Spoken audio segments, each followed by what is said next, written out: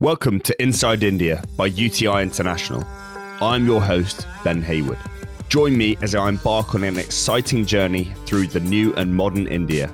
From the Dabbawalas to the Tatas and the Ambanis, let's see what the future may hold for the world's largest democracy. In this series, we feature conversations with business and economic leaders who have lived and breathed the story of India as they tell us their version of what makes this such a compelling and exciting growth opportunity in the 21st century. Stay tuned.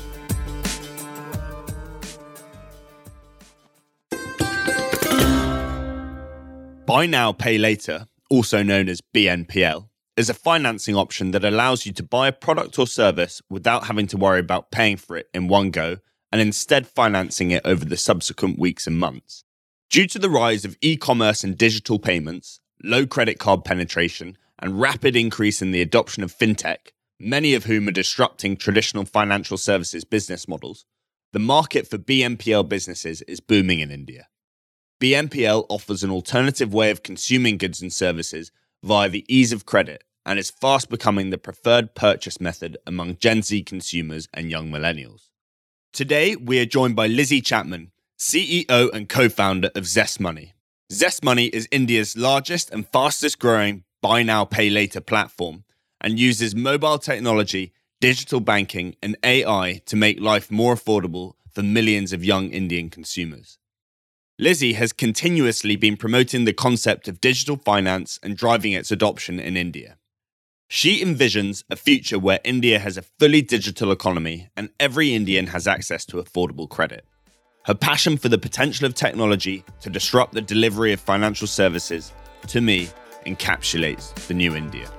I'm Ben Hayward, and you're listening to Inside India. Welcome, Lizzie. Thank you for joining me on the podcast today. Thank you, Ben. Very excited to be here as well today. Excellent stuff. Well, we'll dive right in. You have a very, very interesting background, and this isn't going to do your journey or your story so far any justice at all. But if you could give us a very short, condensed version of how you've ended up in India running perhaps one of the country's most promising fintechs, that'd be great. No, sure. Happy to. So I've been in India for nearly 11 years now, but started in a much more conventional life in London. I actually did my first job after university was at Goldman Sachs, and that's where I learned all about the financial services industry. I was put in the global banks team, but I had a special passion for India, as did a lot of people in my family. So India had always been somewhere I'd visited and been very, very fascinated by. So I was very fortunate to be able to build it into my career. My mother actually worked in India for a while, so did my father, and did really interesting things like build airports and do voluntary Red Cross type work. So I really had a sort of almost glamorous view, I think, of what it would be like to work in India. Then we had that whole financial implosion of 2008, if you remember. And what was interesting is the Indian banks did hold up very, very well. And that led me to become a very passionate investor in Indian banks with a big endowment. So I spent lots of time roaming around Mumbai, meeting banks and observing how low tech they were in those days. This is like 2008 to 2010. So I got quite obsessed with the idea of how could we bring technology to the financial services industry in India. And that's when I met a company called Wonga, which your UK listeners will have heard of, I'm sure. Wonga were about to enter the India market. This was 2011. So I joined Wonga in the international team. And within a few months, I was sent off to Mumbai full time. So I packed my bags and have not looked back. So happy to tell you what went wrong with Wonga, why we didn't launch in the end in India. But safe to say that's what got me to the country where I fell in love, and all of my sort of aspirations and excitement proved to be even more interesting when I had my feet on the ground. And so that's what led to starting Zest Money about 6 and a bit years ago. I did do a little weird thing in the meantime. I started a hotel as well. So if you want to talk about hospitality in India, happy to take that conversation there.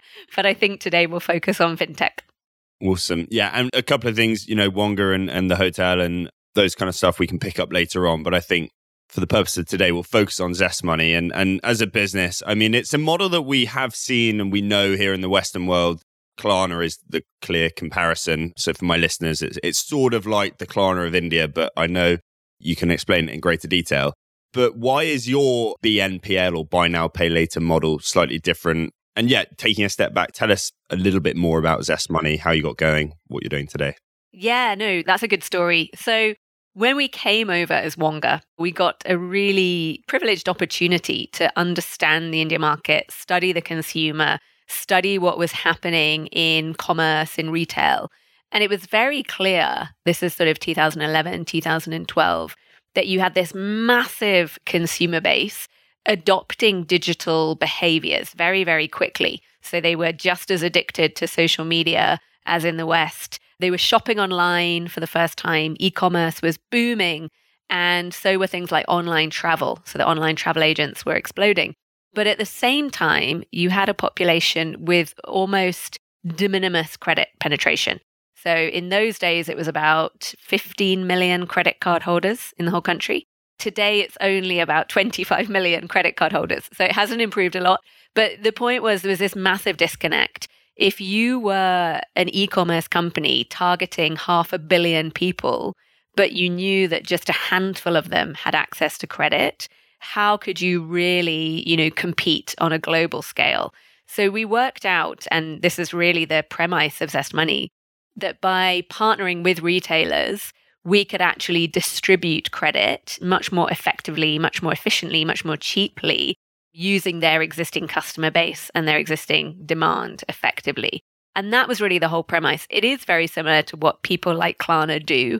I think in the West, it's a very competitive environment. Klarna need to compete with all the biggest credit cards, neobanks, and other copycat BNPL businesses.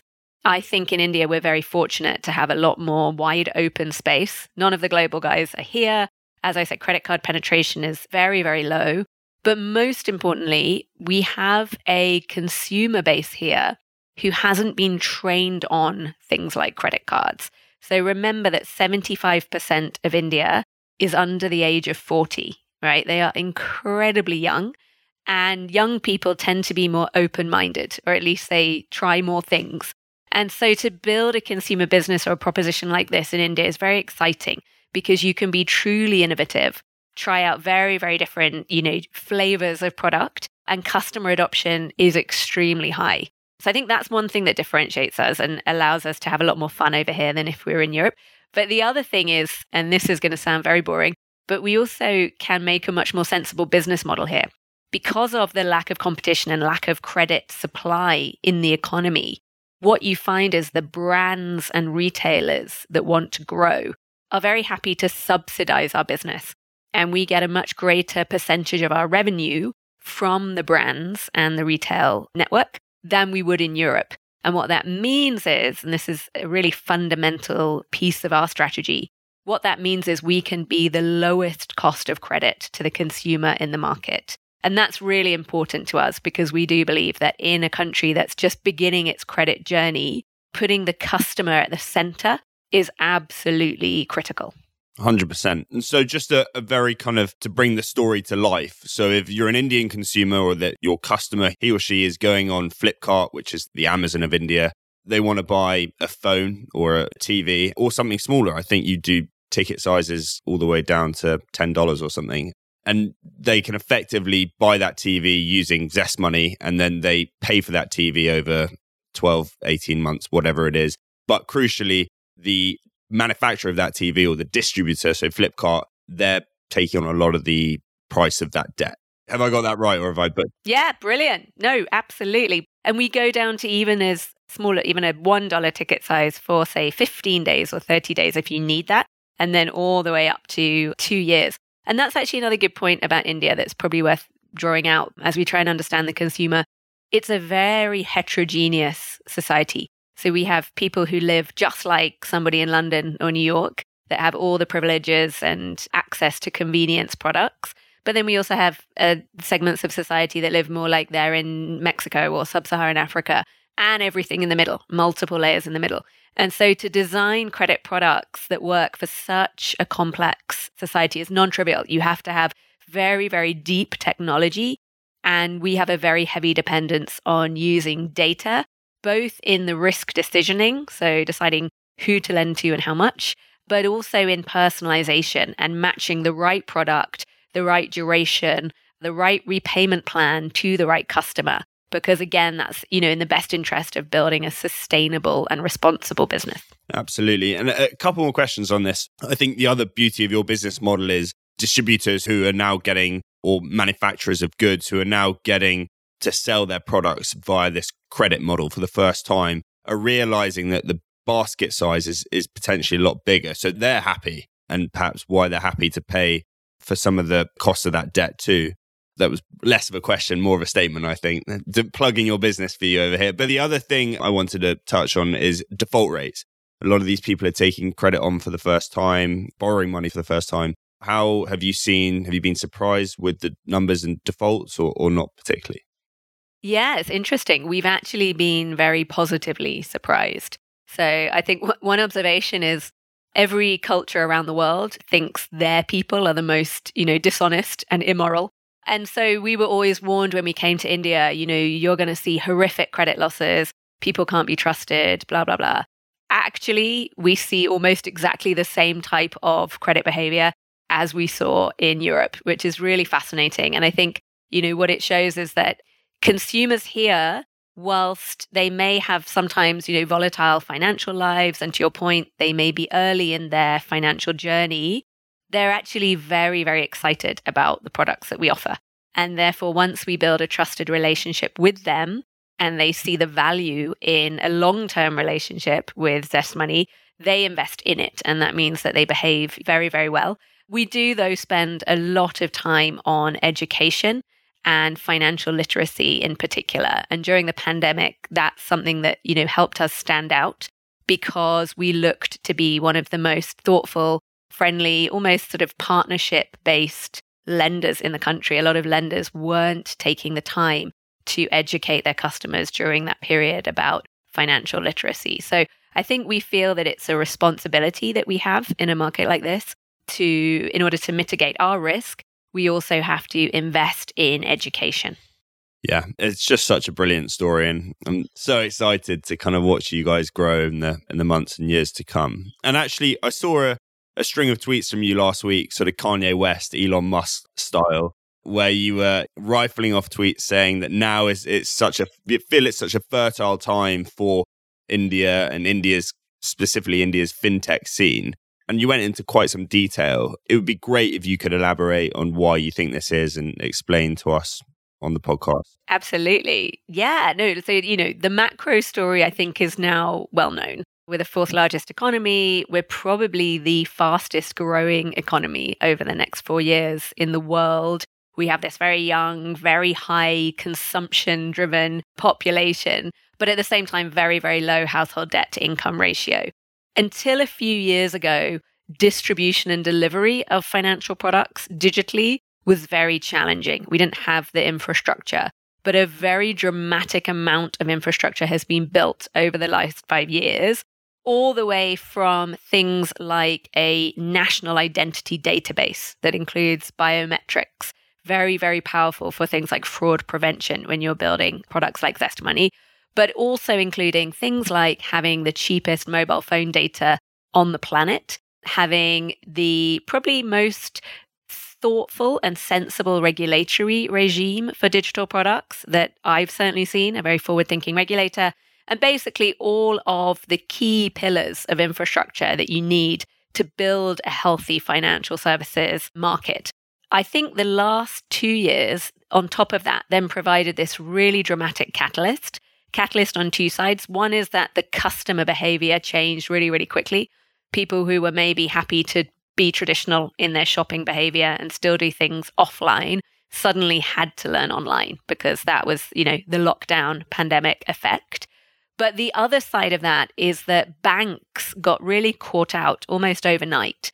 And because they had depended so heavily on physical infrastructure like branches and agents coming to the house, and all of that had to stop, they very, very, very quickly embraced the idea of working with fintech or tech companies.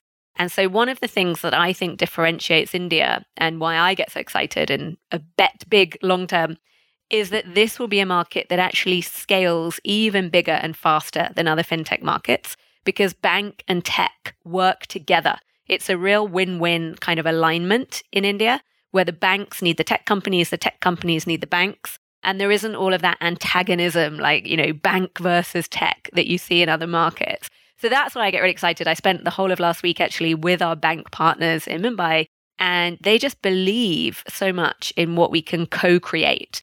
And I haven't seen that anywhere else in the world. Yeah, and actually that was going to be a question of mine is how do you stop the banks from eating your lunch? But it sounds as though the answer is working with the banks to co-create. Exactly. And that's my point. I think because banks here are incredibly good at managing balance sheets. They're very good at working with regulators. They're very good at doing the traditional things banks do, but they just don't pretend to love working with young digital customers. It's not what they've historically done. And so because of that, they actually are very, very open-minded about working with technology companies. And what that means is there's a very clear kind of roles and responsibilities. We will touch the customer. The bank will do things like the balance sheet and regulatory interface. So it works. It just works really, really well. And that's what I think it will take to get to proper scale in a country as big as this. Yeah. And actually, another question I had for you, this is a podcast, so it's good that I've got a lot of questions lined up, but the Indian banking and finance industry, it's always talked about as one of the kind of most exciting growth stories globally. You mentioned it when you were back in your Goldman days, you got very excited about it. Just can you give the listeners a sense of how long you think this growth runway is? How sustainable is this growth runway? We spoke about those stats earlier, 25 million credit cards in a country of 1.43 billion people. So it must be pretty long. Or another way to look at it, there's nearly 600 million people using WhatsApp every day, right? So 600 million people who are very digitally savvy, who are communicating often in English, which is unusual in the world, but do not have financial products that, match their experience. What's really interesting, just to mention, this is a good point to mention it, the government launched their own payments network in India called UPI, which is really similar to Venmo or PayPal in the rest of the world, but actually created by the government for zero cost to the end user, the customer or the merchant. And every bank in the country has plugged into it. So I can send money real time to any merchant, any friend, 24/7, zero cost. That works spectacularly well. And it's exploding. I think last month there were 15 times, like 15x more transactions on UPI than on card. So that's how much it's taken off. But a lot of the distribution and delivery of that payment mechanism is through fintech companies, including, by the way, Google Pay, of course. But what that shows is that when the banks and tech companies work together, only then you see spectacular growth. So it's been a win-win because the banks have seen more low-cost transactions, which is great for their network, but the tech companies have kind of powered that with their infrastructure. So I think we've got many decades of this sort of symbiotic relationship playing out, as long as people approach it with the right mindset, which is one of partnership, not exploitation on either side. Yeah. Yeah, really, really fascinating. Now, we had your good friend on the show a couple of weeks ago, Ben Merton. Interesting story. And he, first and foremost, he is a bull on the India story as well, but perhaps slightly differently to most. So he's quite skeptical of the Indian consumer, as I'm sure you know and spend hours debating about over there in Bangalore. But I want you to kind of come out in defense of the Indian consumer or the Indian consumption story. Clearly, your business is completely centered on the growth of the Indian consumer. So how would you kind of refute his comments or push back when he challenges you on it? I'm hoping Ben's not listening. Well, he can pick me up on this in the pub next week. No, so listen, there is no Indian consumer. That's point one. Hopefully I've explained already, but it's a very, very complicated market, not just by income level, but even language spoken, cultural behavior, religious behavior. We're a very, very, very complex demographic. So I'm always a little bit alarmed when anyone makes sweeping generalizations about the Indian consumer. But what is happening and what is really driving a lot of businesses like mine is the Indian consumer is becoming very, very, very demanding. and very clear about what they want. They are absolutely the new kid on the block globally in terms of dictating tastes, behaviors, fashions. And that's really exciting because discerning customers are great for building products for. What's really changed in the last 5 years, or like since we've been in operation, is I think we've moved from a very sort of basic need set where customers would work with ZestMoney and buy a mobile phone or buy their first laptop or whatever.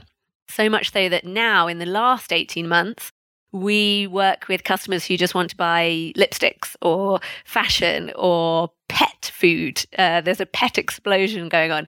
So what's happening is consumers are becoming far more discerning in what they want.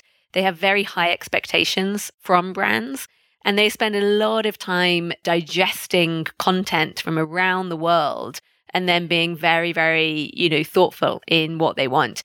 It's a common myth that the Indian consumer is obsessed with price and discounts, right? People love to say that Indian consumers won't pay for anything.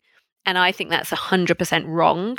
In our experience, Indian consumers will pay for value for money. They have a very, very high value bar, and they really know the difference between a good or bad experience or product.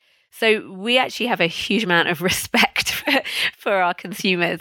And I think, we feel that the behaviors are changing so dramatically that you can never stand still. And you always have to be evolving as a product and as a brand to be speaking to that consumer.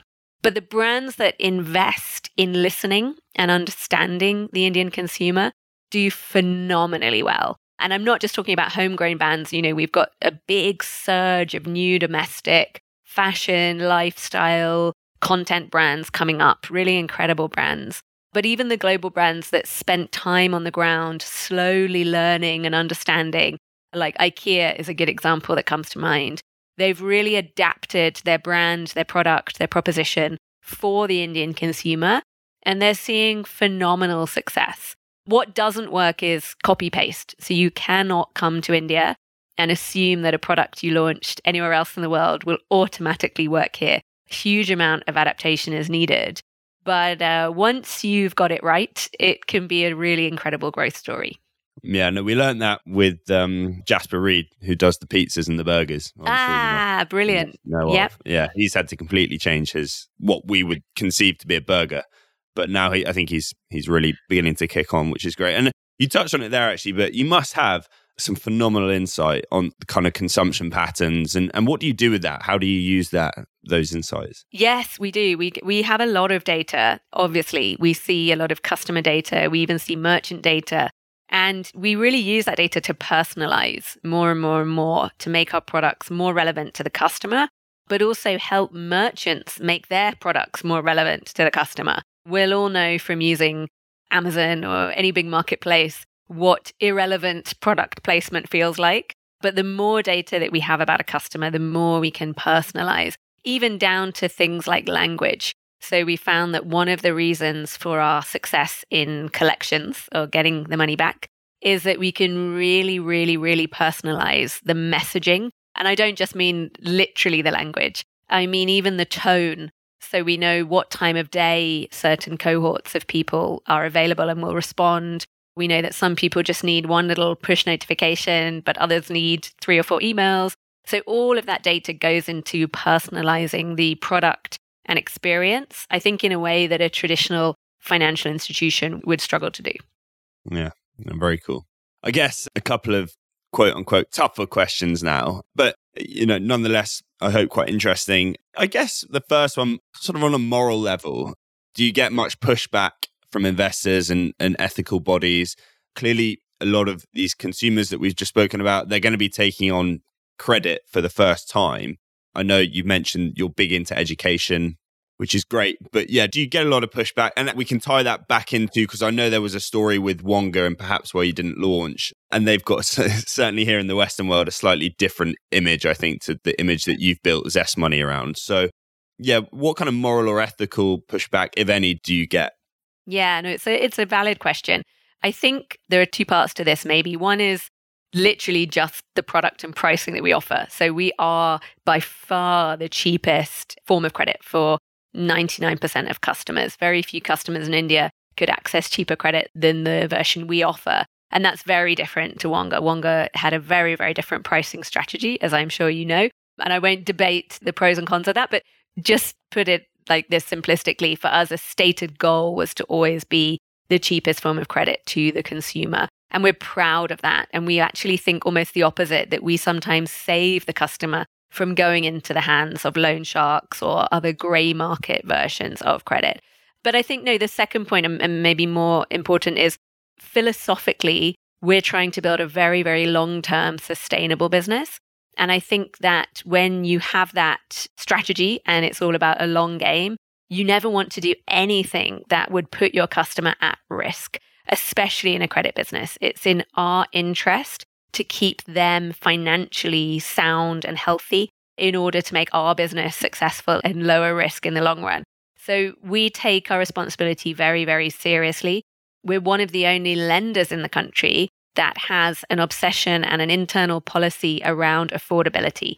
So we will never give a customer more credit than we are absolutely certain they can afford. And even traditional lenders don't have such policies. There's not a regulatory regime that supports that. So we've almost gone above and beyond to be the most squeaky clean or the most responsible lender in the market. And that's actually proving to be a competitive advantage. So banks, partners, brands, big brands like Apple, Samsung, prefer to work with us because of that reputation and the fact that they know we're not going to exploit the customer. So we've turned being the gig guy into our sort of personal strategy, and it really pays off in a market like this, for sure. I can imagine. And yeah, what are the longer term plans for ZestMoney? I mean, I think you've mentioned to me before, there could be 10 ZestMoneys in India and all of you guys would have plenty of market share to go after. So is there plans for ZestMoney outside of India? I don't know, am I even allowed to ask if you have listing plans or there's been an explosion of IPOs in India in the last couple of years? Yeah, what's the longer term plan? No, you're right. So I think we feel that, and maybe even following on from your last point, we believe we're doing a very big beneficial service to the Indian consumer by giving them their first taste of credit, but in a very responsible way. They're building up their credit history with us. And that is enabling them to build better long-term financial decisions. And eventually you will see us going into spaces like personal loans, home loans, all the other types of credit product that we see gaps in this market where there's just an absence of, good, affordable, transparent, responsible solutions. So we definitely want to continue on the journey to being a really loved financial brand to this customer base, the young digital customer base. And there's a lot we could do there. So I think that's going to keep us busy for a few decades. But I won't, you won't be surprised to know that we obviously have global dreams as well. We do have an office in Singapore, and we are beginning to look at some of the adjacent markets because some are very similar. Places like Philippines, Vietnam have some similarities and overlaps from a consumer behavior perspective. So we would love to go into one of those geographies in the next year or so. But yeah, we just want to keep growing sustainably and listening to our customers. Whether we become public or not, really, that depends on the markets. It's a very volatile time, as you can see. So we're not in a hurry for the sake of it. We'll see what the macroeconomic environment looks like. But the good news is we are on track to being a sustainable business model and one that doesn't, only depend on private equity funding. And again, we think that's the right thing when you're playing a long game. No, absolutely. And life beyond, deep into the future, is it, you feel like you're very ingrained in the Indian way of life? You mentioned you had a property there, hotel there. Do you see yourself in India longer term, or? Oh, absolutely. Is the UK calling on it? Yeah. No, India's an amazing place to build a business, build many businesses. My bigger problem is that every week I think of a new business model.